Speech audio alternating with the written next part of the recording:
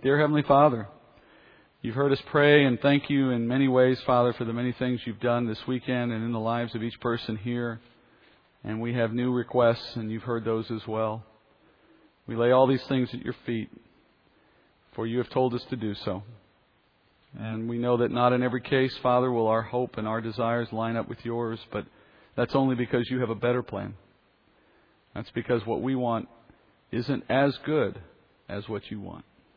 And therefore, Father, we trust in You to answer each and every need in the best way. And we know that as we look at Your Word, we learn more about who You are and who we are. And the more we learn, Father, the more we want to be like You. And we pray that You would give us that heart as we study 3 John tonight, knowing You wrote it for the ages, for those who would know it in His day and in our day. And so we look forward to hearing from You as we study. In Jesus' name I pray. Amen. All right, this is our second week of that 2-week run I mentioned last time, in which we're going to study through the shortest books of the Bible. Tonight we study the shortest book in the entire Bible, which is why I'm going to take 3.5 hours. Last week we studied 2 John, and I hope you agree you found a lot more in that little book than you might have expected to find in such a short work. And that's not a surprise when you get down to it, because Scripture is the Word of God. Whether it's 25 chapters or 25 verses, it's the Word of God, and it holds more than we can possibly offer in all the wisdom men have ever written. 3 John, as I said, is even shorter, but it offers its own set of important lessons. But unlike 2 John, 3 John is a much more personal letter. It's much more like 1 and 2 Timothy, if you wanted to draw a comparison, particularly like 2 Timothy. It's really written to one person, but with an understanding that more would read it. John probably wrote this letter at about the same time that he wrote the other letters of the New Testament, and probably also the book of Revelation, within about a 5-year span at the end of the first century. This letter shares some similarities with 1 and 2 John, though it also stands apart in some ways. So let me review a little bit of its context and what makes it distinctive. The letter, as I mentioned already, is very short. It's only 15 verses. So it's short and it's to the point. In fact, it's the only New Testament letter that has no mention of Jesus Christ in it, at least not by name. John's letter focuses on 3 commendations. So if you're taking notes and want to understand what we cover tonight, you can do that through an outline that has 3 major points.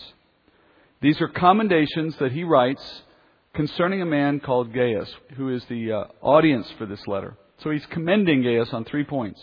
First, his obedience, and how his obedience is ministry. Secondly, how his hospitality is ministry. And thirdly, his generosity or his financial sacrifice is ministry. And he's commended on all 3 points. Then John highlights the behavior of another individual who contrasts with Gaius, who is not at all like Gaius. And in that difference, John is teaching a point of contrast. So he'll do the 3 commendations and then a contrast at the end. So the major points of the letter are those 3 commendations and a contrast. Let's start with verse 1. 3 John 1. John begins, "The elder to the beloved Gaius, whom I love in truth." Just like we remember from 2 John, there's a bit of a mystery around John's audience here. In 2 John, it was that lady who we now know is not a person at all, but really just a metaphor for the church. In this case, you have Gaius. That's a common Greek name. So although there are a handful of men with the same name mentioned in other places of the New Testament Scripture, it's doubtful that any of them are the same guy. It's just such a common name. But we notice that John continues to refer to himself here as an elder. So though we don't know any more about Gaius than what we have in the letter, we still note that John himself is hiding his own identity here, so it seems more than likely a means of protecting himself from persecution. That was the reason why in 2 John he used lady in place of the name of the church. So we're going to see as he ends the letter, in this case, he'll do it in a way very similar to the way he did it in 2 John. That would reinforce, at least for me, that this is about keeping some things secret, keeping a little bit of discretion. Once again, he begins his letter, like he did in the last letter we studied, expressing love in truth. And you remember that expression, we looked at that extensively in our previous week, that love in truth is a unique form of love, one unique to the body of Christ. It describes supernatural love. A love that unites all believers by the power of the Spirit within us. And that's why in Scripture the command to love one another does not come without the power to obey it. Remember I mentioned last time that in the body of Christ it is literally possible not to like someone but to love them at the same time. Because we love them in truth. We love them in the uniting power of the Spirit. Even if at a human level there's all kinds of things about that person we're not particularly fond of. For whatever reason. Love in the true biblical sense is not based on a quid pro quo. It's not based on you do for me and I then like you. You make me happy, I'll then make you happy. That's human forms of love. That's not agape love. The biblical form of love is unconditional in that regard. It's not explainable in natural terms. It doesn't relate to something I can put down on a checklist and say, this is why I feel kind things for that person. It transcends that stuff. The Bible says that the presence of the Spirit is why we have the ability or the power to love one another. Jesus in John's Gospel says this in John 13:35. By this, all men will know that you are my disciples, if you have love for one another.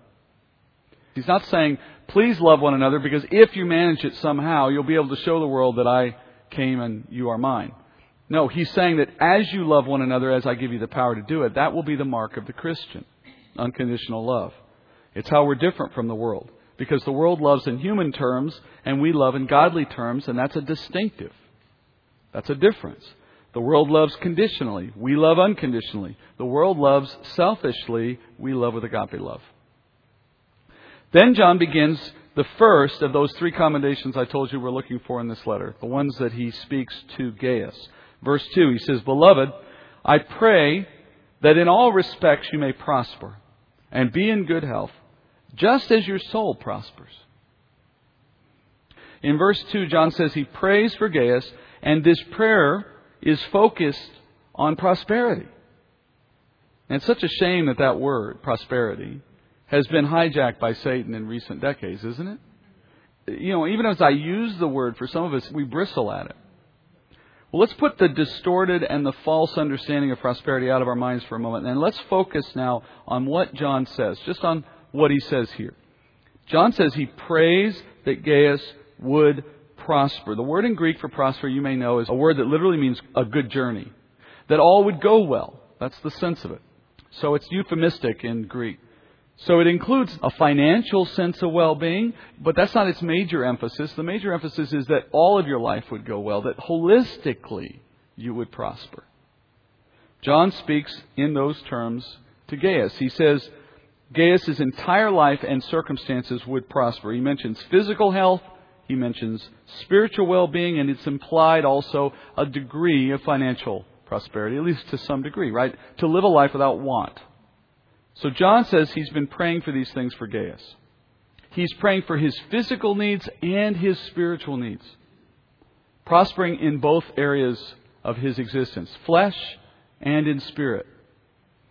That's a powerful reminder of what good prayer looks like in terms of focus. When you pray for someone else, you need to pray beyond the flesh. If you can, if it's in your mind, if it can be brought to mind. Our prayer life is more powerful when we seek that kind of balance in our intercession. You got to actively find that balance, because I think our natural thinking goes to the here and now, to the worldly, to the physical, to the earthly. Even when we're doing it in good intentions as Christians, seeking to relieve someone else of suffering, or to see a good outcome in their finances, or to see another improvement in their life. That's all well and good. We're not saying put that away. What we're saying is, what's the balance to that? The balance is that even if I heal the body today, it dies tomorrow. Even if you're prosperous today, you can't take it into heaven. What is the real balance in that? The balance in that is that you then may prosper spiritually as well. Another opportunity to be on this earth, another day, so that I may use that day for spiritual well-being. I pray for health and strength so that I might serve the Lord in more of that strength, right? It's got to transfer into spiritual outcomes, or it dies here with you. So what do we pray for when we pray for people? We pray in that very way, that we pray that their bodies and their minds and their hearts and their finances and everything else would be of such prosperous nature that it then promotes in them a desire to serve the Lord spiritually and moves them forward. But that's another source of prayer right there. Don't let those things take their mind off of you, Lord. Help them to use that strength to serve you, Lord. It's simply putting the whole package into our prayer so that we intercede across all of that. Many requests will come in one form. Please pray for me for X. We then take that, and knowing them and by the Spirit perhaps revealing something to us as well, we take X and move it forward from X to Y to Z. We pray through a line of thought that takes them beyond just their immediate need. Why are we doing that? Because that's a response to the Spirit leading us. I'm trusting that as you make those connections aren't happenstance. They're not luck. They're not chance. They're not forced. They're the Lord working in you to move you where you need to be so that intercession is glorifying Him as He plans to do those works. That's the purpose of prayer, right? It brings attention to the works of God by connecting our thoughts and desires to the outcomes we later see God do. It's like advertising to the world about God's intentions. In our hearts first, and then as we pray corporately to others around us. So it's never wrong to intercede for someone on the needs that they might express, basic needs, earthly needs. That's never wrong. But look beyond them whenever you can. If it's a choice between praying for someone to prosper financially or physically versus praying for them to prosper spiritually, which one would you choose in any case? A soul prospers into eternity. A flesh can only prosper to a certain point. Why has Gaius been on John's mind? Why did John say that he's been praying for him in these ways? Well, that's what John says next in verse 3. He says, "For I was very glad when brethren came and testified to your truth." That is, how you are walking in truth. John begins there with verse 3 saying, "for," which means in the Greek literally, because. In light of what I just said, because he had heard some things about Gaius, he has been led to have Gaius on his mind, and because he's had him on his mind, he's been thankful for his work and been praying for him to continue prospering. And apparently, from what we know here, fellow Christians had visited John and come to John telling them of what they knew of Gaius' work. They had testified to Gaius in whatever he was doing, to the fact that Gaius had been walking in the truth, John says. Walking in the truth, we remember from the last letter, means to walk or to live according to the commandments of Christ and His apostles, to the command of God's Word. We studied that metaphor, as I mentioned, in 2 John, and he's drawing on that same concept here. I want you to notice the chain of events, though, in this case. This is very helpful to understand the power of our own walk and its witness, its power to witness. Notice the chain. Gaius chose to live according to what he had been taught. So Gaius is taught, and taught meaning from what Scripture gives. Then he's living according to what he's been taught.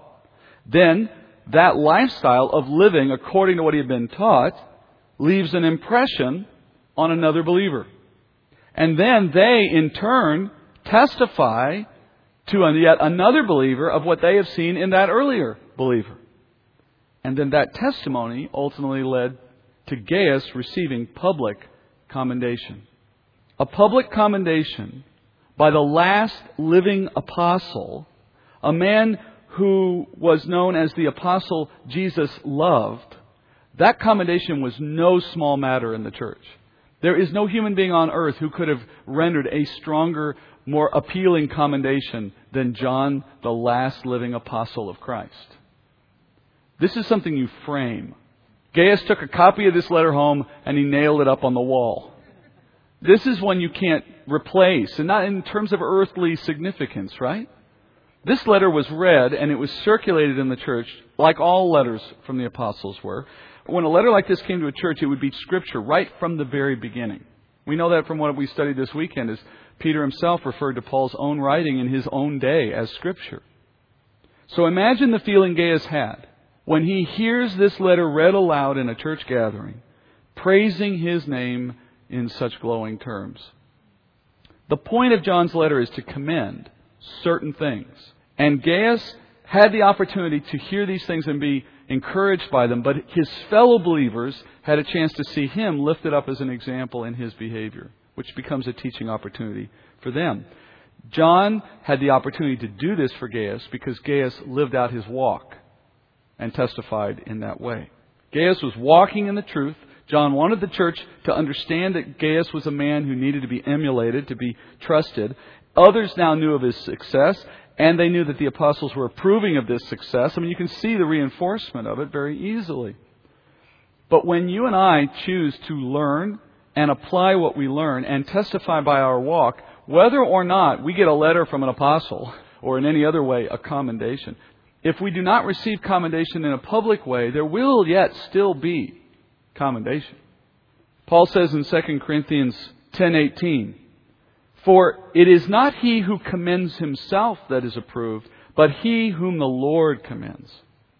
We are to walk with the Lord in obedience so that we might establish a good testimony concerning the Lord before other men. And Paul says this plainly again in Philippians. In Philippians 2:14 through 16, Paul says, "Do all things without grumbling or disputing, so that you will prove yourselves to be blameless and innocent, children of God, above reproach in the midst of a crooked and perverse generation, among whom you appear as lights in the world, holding fast the word of life, so that in the day of Christ I will have reason to glory, because I did not run in vain nor toil in vain." Paul takes that chain of events all the way to himself on his own judgment day. Our goal, he says, is to walk in truth so as to be blameless and innocent. And this word comes up from time to time in Scripture. Blameless does not mean without sin. It refers to our testimony before men, that in the eyes of other men, they can look at us and find no thing to accuse us of. Now, God can certainly accuse us because our hearts would reveal sin, even if our life and our behavior didn't to all people. But there's still a point there that we can understand, right? Live in such a way that our testimony to the world is we live in blamelessness as far as the world can tell. And Paul says we live in a crooked and perverse generation, so it's ever more important that our life contrasts with that to be a light in the world. If you live like the world, you don't have a light in contrast to them. You just look like them. He says, do not be accused by your generation to be sinful, but rather, in comparison, look blameless and innocent. That's our goal. And Paul says the point of that lifestyle is to be a light. The word for light is the word in Greek for shine or visible. The point is to make a contrast, to stand out. But we have to be careful. He didn't say stand out at all costs or in all methods. He didn't say become pious, sanctimonious, and pharisaical just so you can stand out. The point is to do it as a statement of truth about God. And that requires that we live according to the truth, he says, according to the word of life. Then Paul goes on one more step and he says that in holding fast to the word, he would then have reason to glory in the day of the Lord. Now, he talks about himself because he wants to make the point that he has worked hard for their sake.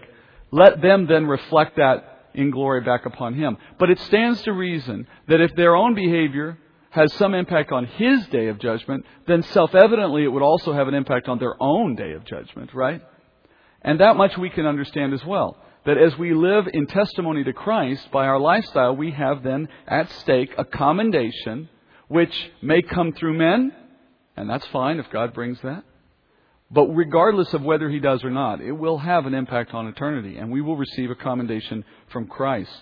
So Gaius' situation demonstrates the relationship on a small scale. His blameless life had become a shining light in some corner of his world, which then led men to see and testify, and that came back onto him through the church as commendation from an apostle.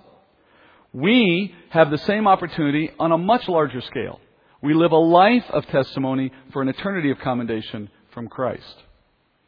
Next thing John says about this report is that it caused him to have great joy. Look at verse 4. He says, I have no greater joy than this, to hear of my children walking in the truth. I think parents can certainly sympathize with this on a personal level, but we know John's speaking here at spiritual level, not just in terms of parents and children. But it still is a true statement for a parent. John says his greater joy as an apostle was learning that his children were walking in the truth. John spent most of his adult life following Christ, endeavoring to call other men to know and follow Christ as well. And as an apostle, John knew how important obedience was. He would have learned it. He would have seen it. He would have heard Christ talk about it. He would have experienced it. You have to imagine a man of this stature and at this age of his life had become very mature in his walk. And so for him, obedience was not just a consideration. It was an absolute imperative. And so he would write about those things. And he also knew what was on the line for someone who failed in a walk of obedience.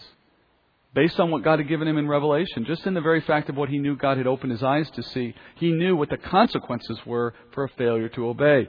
And so he wrote letters. And He suffered persecution, and he lifted up prayers on behalf of his spiritual children. In other words, what he knew changed how he lived and how he thought about the world. And so when you hear him say something like verse 4, when I see my children living out their faith, I feel no greater joy than that. He meant it. What John doesn't say, but I think we can safely assume, is that he must have felt great sadness when he watched believers fail to live according to the Lord's commands. If he has this greatest joy in watching people obey, then it stands to reason that when he saw the opposite, he was at the other end of the spectrum. When his friends, his family, his church family didn't obey. He understood the jeopardy they were in. The disobedient believer has a real potential to walk off into some corner that they cannot come back from. A life of disobedience that's so ingrained. And as Hebrews says, there's no second repentance. If you walk away from the Lord as a believer, you may walk so far away, there's no pulling you back. You just remain in that corner. You come through as through fire with nothing to show. And you see the penalty in the sense of loss of reward. That is an ever-present potential for anyone who is determined in their hardened heart to disobey the Lord. So John knew that. And he also understood the eternal loss that came from it. Although I cannot compare to John or to any apostle or to any man of Scripture, I can identify with him in this sense. I can identify as a teacher. And I think any teacher could identify this way. That we hope our students perform well, and we're saddened when someone takes the teaching and doesn't use it. They aren't listening to the Bible. They aren't taking what has been communicated and working with it. Because every teacher's greatest desire and joy is to see lives transformed to please the Lord. To receive the truth gladly and then to live according to it. That's John's perspective for the church. And it's the Lord's perspective for all of us. That's John's first commendation. That Gaius' obedience is itself ministry. Our obedience can all by itself be ministry. I love to remind people who say, well, I don't really know what my gift is. I don't feel very confident at anything. I don't really find any way to serve. I want to, but I don't know what to do. Well, the first thing is to be obedient. If you are obedient in a consistent way, blameless in a perverse and crooked generation, you form a testimony and a ministry just in that. And then from that, God can do great things. And if nothing else, you'll have a great reward. So that's first thing he commends. The next section begins, as all these sections do, by the way, with the word beloved. The next section, the second commendation, speaks to a different issue, to hospitality. Verse 5 and 6, he says, Beloved, you are acting faithfully in whatever you accomplish for the brethren, and especially when they are strangers. And they have testified to your love before the church. You will do well to send them on their way in a manner worthy of God. So he doesn't use the word hospitality, but it becomes clear enough when you look at it that that's what he's speaking to. He credits Gaius with hospitality to believers, even when he didn't know them, which is the word stranger here. Hospitality in John's day was an especially important characteristic, a very honored tradition. And everyone knew the expectation, and generally speaking, everybody extended it in a way that goes well beyond what we typically do today. And knowing that about the culture, you might ask yourself, well, why is this guy getting commended for doing what culturally everyone was probably going to do, or at least most people would probably do? If everyone's expected to show it, then why are you being praised to do it? Well, the answer comes from that earlier mention I had of persecution in this day. This is a time of intense and increasing persecution of the church. And because persecution was a real risk for Christians, to open your home to strangers, especially those who were seeking out Christians, was a very dangerous thing to do, very risky thing to do. A man who shows up, you don't know, he says, I've heard you're a Christian. Can I stay with you? Well, you just have a moment there to decide how much you're ready to reveal about yourself to a stranger. You're not going to have any opportunity to show hospitality unless you're willing to open up on that question, right? We're told Gaius opened his home. He risked hosting others, people he did not know, showing kindness, showing love to anyone who called themselves a Christian, we can assume. This is a unique privilege for the Christian, to be able to open your home to a fellow believer and show the love of Christ. And I'm not saying hospitality ends at the doorstep of Christianity. You're certainly also potentially doing work when you show hospitality to someone who's not a believer. But that's just not the point in view right now. The issue right now is our obligation in hospitality to believers. And He is commended for showing the love of Christ through hospitality, and Scripture backs this up. You already probably know the verse I'm thinking of in Hebrews 13:1 and 2. He says, "Let love of the brethren continue. Do not neglect to show hospitality to strangers, for by this some have entertained angels without knowing it." Hebrews chapter 13 connects love for the brethren with showing hospitality to strangers. And in that way, you see that even the writer of Hebrews was thinking of this in terms of believers, not just in terms of strangers generally. Show the love of the brethren. Let strangers stay in your home. And he says, and you don't know when you're not entertaining an angel. But his point is, within the family of God. And here's Gaius now, again, obeying Scripture, by the way, obeying the commandment to show hospitality. And through this, once again, obtaining a good testimony. Notice that John says when these strangers had come back from staying in Gaius' home, what did they bring to John? A good report.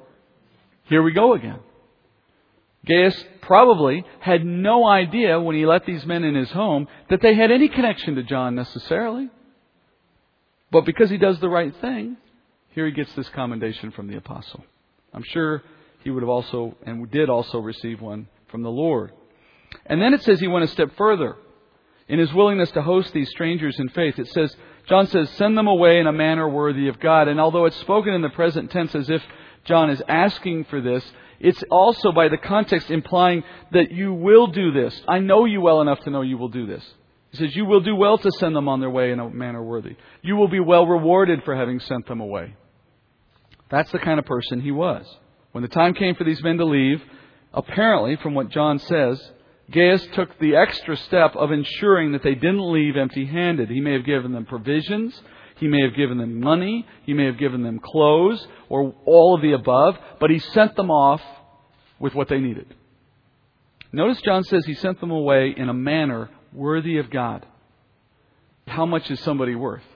Thinking sacrificially about what you give to someone when they have a need or they've stayed in your home and you can see a need. What are they worth? What John says is, in keeping with God's honor, that if the Lord Himself had made that same gift, that gift would have reflected well on the Lord's generosity. To be doing so in a manner worthy of God Himself. It's a pretty generous supply. And generous in light of what you have is obviously implied. I can't give what I don't have. And it doesn't make sense to expect me to give everything I do have. I just become dependent on somebody else as soon as I do that. But within limits, whatever's reasonable, be generous. Gaius showed hospitality at personal risk and at self-sacrifice.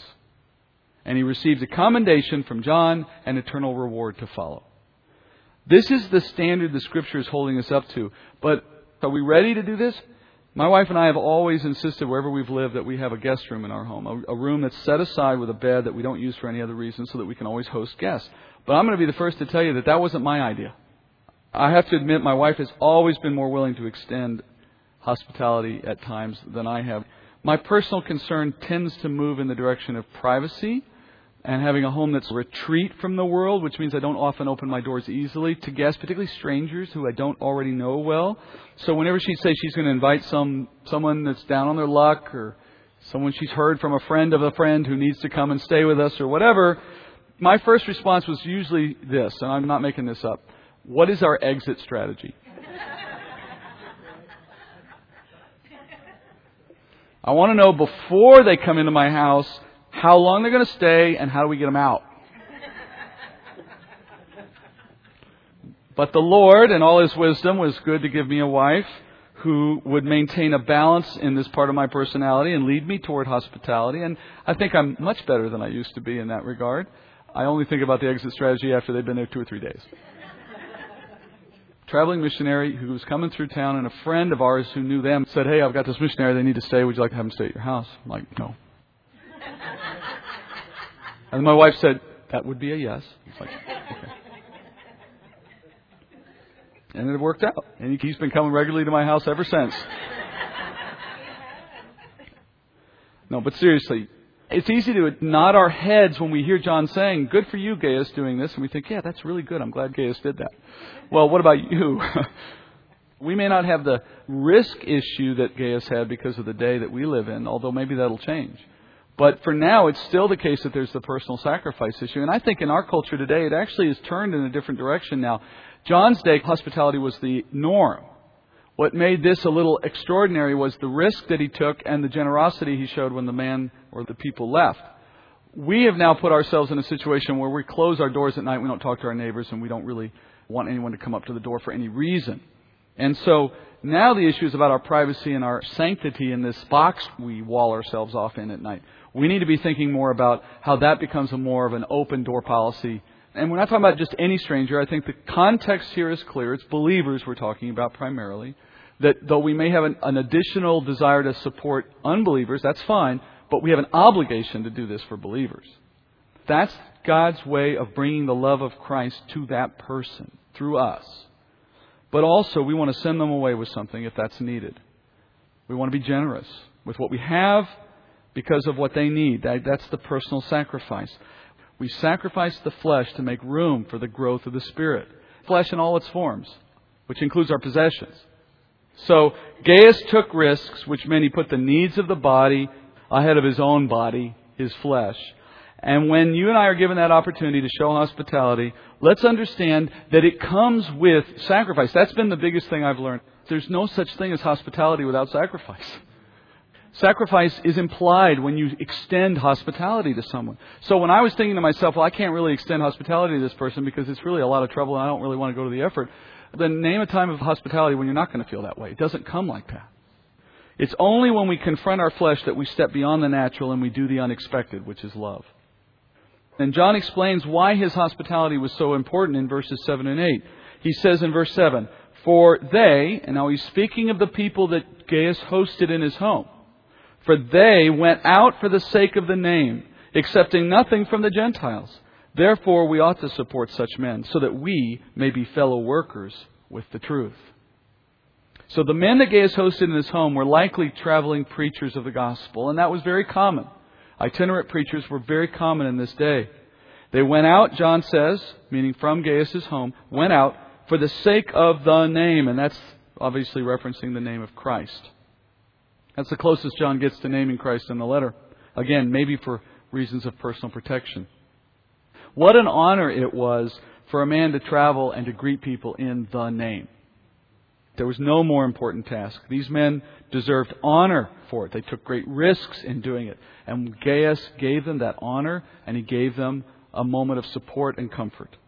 And John says that that support was all the more important because those preachers were then, by the generosity of Gaius, they were then able to go out and not accept support from Gentiles. Now, the term Gentile isn't exactly what you think here. The term, as we typically know it, is Jew versus Gentile. But in the way John is applying it here, as a Jew speaking to Jews, he's using it in the sense of a pagan worshiper. What John was saying to his Jewish audience was, these believing men were able to go out and preach the gospel and do so without resorting to depending on unbelievers to pay their way. These men were able to show God supported their needs, that God did not let them down, that they didn't have to step outside the family of God to do the work God had for them to do. Why didn't they accept support from unbelievers? Because they were committed to living according to the standards that Paul gave in 2 Corinthians, and specifically 2 Corinthians 6:14. Paul says, "Do not be bound together with unbelievers. For what partnership have righteousness and lawlessness? Of what fellowship has light with darkness?" And I know we typically use this when we talk about marriage relationships or perhaps even business relationships, and that's perfectly fine. I mean, that's appropriate application. But it's certainly not limited to those things. Paul's talking in a very broad sense. He says, don't be bound together, and then he says, what partnerships have these two things? These men in John's day were determined to go out, separating themselves from dependence upon unbelievers. And the point wasn't to diminish an unbeliever. This isn't haughtiness where they're wanting to say, you're not worthy to be with us and we don't want to be unclean or any of that nonsense. It's not like that at all. It's intended to go the opposite direction. It's not trying to diminish unbelievers. It's trying to elevate the Lord. It's saying the Lord has paid for this work. The Lord supports His people. The Lord provides. The Lord cares. And the Lord has given us an opportunity to show that He is working within us. And Gaius gave them an opportunity to show the Lord as strong, because he was God's instrument to provide for them. I mean, think about the chain of events here. If Gaius hadn't done what he was called to do, God's glory is diminished, at least in the eyes of some. That's a powerful witness. And it's one that I think our Western world has largely jettisoned in the spirit of independence and self-reliance. When we make opportunity to support our own needs using whatever means the world offers, we potentially rob the Lord of receiving glory for how He would provide to meet our needs. And what I mean by that is something very specific. When we deny others the chance to fund our mission work, for example, because we happen to have enough in the bank. Or if we rush to pay for things on credit rather than waiting for the Lord to provide the money. And I'm not against borrowing per se, neither is Scripture. But in the leading of the Spirit, there are times when He's saying no because we don't have the money. And we override the no by using credit. Or because we want it now, not next week. And that's a dangerous thing. It's not just flesh at work, but it also robs the Lord of glory for how He might provide when He chooses, how He chooses. There's a testimony given by a man, I won't name him, but as a seminary student, he tells a testimony of how at a time he goes to seminary, he does not have the personal funds to pay for seminary. And he's not working because he's going to seminary. And he made a decision as he begins his seminary studies that he would wait for God to pay for his tuition. He would not tell a single human being of his need for money. Not once, not ever, not anyone. Because he was so confident in God's ability to pay for his seminary education that he wanted God to show Himself strong by making it clear that God was the only one who could have brought about that result should it happen. And then he made it all the way through seminary, every bill getting paid, and checks would show up in the mail from people he'd never heard of and didn't know why they knew him or how they knew him or why they sent him money. Money came from different directions, and he made it all the way through seminary, God paying for it. He had a conviction that he followed through on like that. In various ways, God showed Himself strong. His conviction mirrors the men that came out from Gaius' home. They knew all the money comes from God. They knew that whether they got it from a Gentile or whether they got it from a Jew. Just as that seminary student knew that if he asked and a man gave him the money, it would still come from the Lord, yet that's not what he wanted to see God do. In both cases, they left room for God to act on His own in a way that they hadn't manipulated or contrived or driven by their own desire, so that He received all the more glory for His faithfulness when that provision showed up. You are no more secure when you have a job than when you don't have a job. You're no less secure when you don't than when you do. You are no more secure when you have money in the bank than when you don't. Those things are independent of God's ability to provide. They're just human ways of assessing security, and they're a very strong trap that lead us to think we're in control of things that we're not in control of. The reason Job's in the Bible is to remind us we're not in control. When he was rich and had everything, he was about to see it all gone. When he was destitute and thought the world had come to an end, he received it all back. That was the attitude of this seminary student. That's the attitude these men had in Gaius' day. Gaius was commended for being willing to be that instrument God could use to make that provision. In our self-sufficient culture, we need to understand the power of becoming vulnerable so that the Lord can show Himself strong. John tells Gaius that his hospitality was all the more important because he stepped in to support that need. Then in verse 8, John reinforces Gaius' good deed with a reminder that the church is supposed to support those who sacrifice to teach or preach. John is talking about men who preached the Word, who went out in the name, who did so determined to receive their provision from the Lord, and yet God made that provision come through others in the body of Christ. The principle here is that God works through the church to support those who teach. We are all commanded by Scripture to support financially those whom God has sent us to support us spiritually. And obviously, as I deliver this teaching point, I'm conspicuously aware that it may appear self-serving. But if that's how it appears to anyone, the only thing I can say is get over it. I speak these things not for my own sake or for the sake of anyone in particular, but I speak them because they are in the text of Scripture in front of us today. This is not an option. This is not something you decide to do if you feel like it. The Bible makes clear this is a requirement, that we are to support those who support us spiritually. John gives positive benefit for doing it here. He says we become fellow workers in the truth. In the truth. We may look upon someone who's teaching us and we may imagine, well, they're doing great work for the Lord. Go for it. Well, if that's so, then you can become a part of that great work. You can actually share in the credit of that work, become a fellow worker in that respect, merely by supporting them financially. They might spend hundreds of hours studying the Bible, long nights working on things, They might have to travel the world to teach. They may have to do all of the follow-up work that comes. All you have to do is write a check, and you share in the work of that person. That's a pretty good deal. We're talking about making ministries stronger so they can do that work, letting ministries pay salaries, etc. And it doesn't necessarily have to come to the teacher you listen to on a Sunday or on a Wednesday. It can go to someone you hear on the radio. The point is, how God feeds you, you turn and you supply back. Paul uses this great example from 1 Corinthians 9, that I think makes the point best. 3 verses. 1 Corinthians 9 through 11. He says, "For it is written in the law of Moses, you shall not muzzle the ox while he is threshing." God is not concerned about oxen, is He? Or is He speaking altogether for our sake? Yes, for our sake it was written. Because the plowman ought to plow in hope, and the thresher to thresh in the hope of sharing the crops. If we sowed spiritual things in you, is it too much if we reap material things from you? So Paul, in referring to the law of Moses, is reminding the church that you support those who minister to you because it yields you a benefit. Think about the analogy. Ox were used to thresh grain. So grain in stalks is laid on the ground. An animal is set on top of the stalks of grain with their hooves on the grain, and they're put on a contraption that makes them walk in a circle around this threshing floor. And as they tread, they knock the grains off of the stubble and straw, and what you're left with then is the seeds. Well, that's hard work. Who benefits from that work? Well, the farmer. The farmer gets a whole bunch of seed, which is their income, which is their benefit from their farming activities. Now, what does it take for that ox to do his work? Just a little bit of that seed. You just take a little bit, you just put it in the feedback. But Paul says, would it make sense for the farmer to muzzle that ox, to take away his ability to eat? The premise being that, well, I've saved this much grain. I've saved some money by wrapping the mouth of the ox. Well, that works until the ox gets hungry, gets too weak, stops moving, and now no one's got grain. You don't get what you want, and of course he never had what he wanted. Spiritually speaking, Paul says, is this written about oxen? Is God that concerned about ox? No.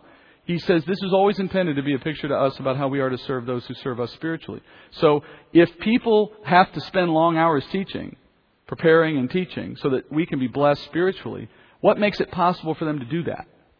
Income. Somewhere, somehow. If they can't do that, then we don't get their benefit because they don't have the time to do what they need to do. You see the point. So we save a little bit, but we lose a lot. The other beauty of this, in the way the body of Christ works, is that no one person has to do it all. That's the beauty of this.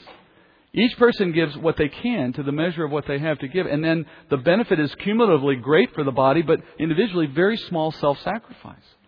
Well, the problem is if only 2% give, then you have the real problem of not enough available and everyone starts to starve. So, as I started this, I'll reinforce as I end this. I know this looks conspicuously self-serving. I hope you understand this is what the Word of God is saying, and I'm simply delivering it in an honest and forthright way. Paul refers to this. John refers to this. So now John has given 3 commendations, one on obedience, one on hospitality, and one on generosity. Now he turns to calling out 2 men, one for good, one for evil. John 9 and 10, he says, I wrote something to the church, but Diotrephes, who loves to be first among them, does not accept what we say. For this reason, if I come, I will call attention to his deeds, which he does, unjustly accusing us with his wicked words. And not satisfied with this, he himself does not receive the brethren either. And he forbids those who desire to do so, and puts them out of the church. So this is a character study in someone who is the opposite of Gaius, a man named Diotrephes. He's a leading man in the church, apparently. His name means nourished by Zeus. It's a very unusual name. His situation is included here as a bad example. Now, he's talked about Gaius in 3 specific areas, and he mentions another man now who is the polar opposite in all 3.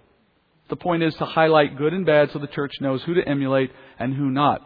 Gaius must have been a man of relatively little importance in the church. Why? Because Diotrephes is such a high leading man. The goal, I would imagine, for John was to find an opposite in all regards. So he's talking about a humble, quiet man doing his job, a powerful, visible man not doing his job. That's an assumption on my part, but it would seem to fit the contrast. So John apparently wrote to the church in the past, he says, but this leader rejected that letter that John sent and did not accept it.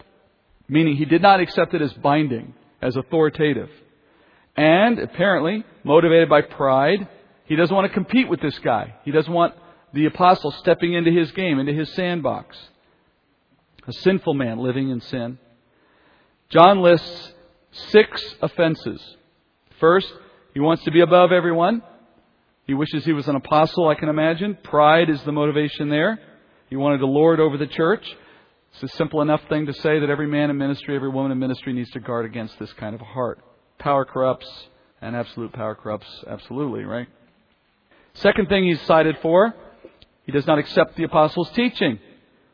Naturally, if he had listened to the teaching of the apostles, it would have convicted him greatly on everything he's doing wrong, right? So he doesn't want to hear it. He rejects it, staying with his own desires. Third, he unjustly accused the apostles using wicked words. So rather than being subject to them, he attacks them. He tries to knock them down in the eyes of the people. Fourth, he does not receive Christians, directly opposite of what Gaius does in hospitality. In fact, we can begin to see that this man is that highlight, right? He doesn't obey. He doesn't listen to teaching. He doesn't live out what God has given through the apostles. Now we hear he does not extend hospitality. And then next it says he forbids other Christians from receiving these teachers. So he holds others back from showing love or accommodation. Again, this all fits in the pattern. If he lets anyone else come into the church who teaches, they would teach the right thing, and that would undermine his authority. So what you're seeing here is the beginnings of cult behavior. The last piece is he puts out any Christian who contends with him. That is classic cult behavior. So all the teaching is from me. Don't listen to any other teachers. Don't take them in. Don't let them come into your home. And if you violate any of these rules, you're out. That's what Jehovah's Witnesses do. That's what Mormons do. That's why you can't pray with a Jehovah's Witness if they come to your door. They will refuse to let you pray with them. They will not take any material from you. You cannot give them a Bible. In other words, they are taught to stay isolated from your influence, even as they try to influence you. That's cult-like behavior. That's a recipe for a cult. John says he's going to call attention to this man's deeds if and when he comes. And the call attention, the word call attention is a single Greek word, and it simply means to remind or to bring to mind. When John comes, I'm going to remind everybody what this man has done. What's interesting to me is that John does not say what we might have imagined Paul would have said as another apostle.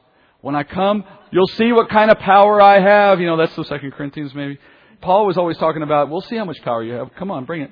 And John's saying, I'm just going to remind everybody of what you've done. Isn't that interesting? He doesn't threaten to remove him.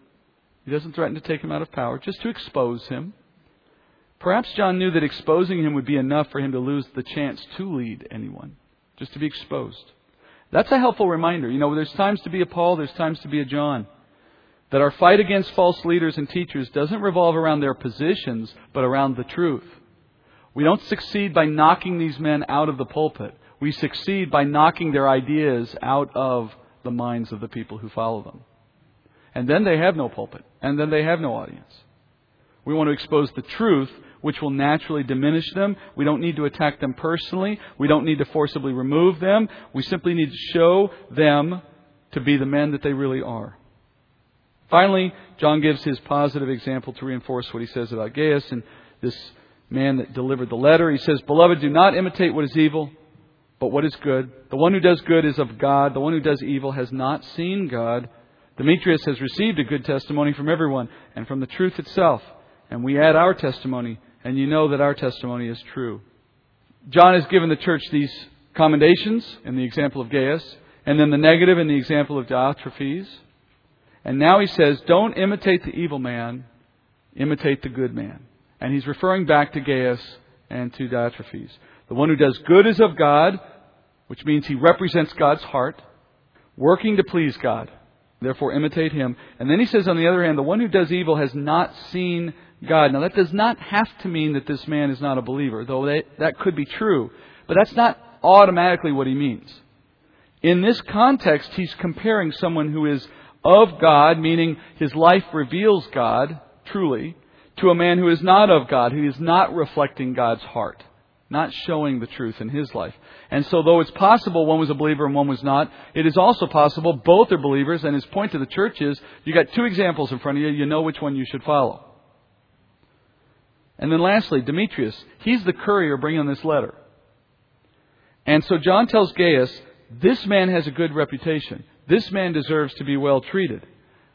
This man is one of those traveling preachers, perhaps. And in any case, John says Demetrius has a good testimony from three sources. First, the brethren who know him will give a good testimony. Secondly, the truth itself testifies, which means this man is a good handler of the Word of God. His own teaching will demonstrate to you who he is in his heart. He divides the Word rightly, in other words. And then thirdly, John adds his own approval. I testify. So Gaius has no reason to reject this man when he comes. And I'm sure once the letter was read, Gaius was very glad that he did receive him, for he got to hear all of those commendations about himself. And then finally, John ends the letter similar to the way he ended the last one, and no real commentary required. Verses 13 through 15. He says, I had many things to write to you, but I'm not willing to write them to you with pen and ink. But I hope to see you shortly, and we will speak face to face. Peace be to you. The friends greet you. Greet the friends by name. This just reminds us that he's writing with some sense of vulnerability, and he's worried about persecution. And so he says, I'll have to save everything else I have for you until later. I find it interesting that 2 John, 3 John, and the Gospel of John all end in a very similar way. The Gospel of John says, and so many more things happen that we just don't have enough pen and paper to write about. It's like he always had more than he had time to say. Heavenly Father, thank you, Father, once more for this wonderful little book, for the heart of a man who knew you so well and wanted so many others to follow you in the same obedience and love that he showed. I pray, Father, we would do that. We hear your word for a reason. Let us consider that carefully in our hearts. In Jesus' name I pray. Amen.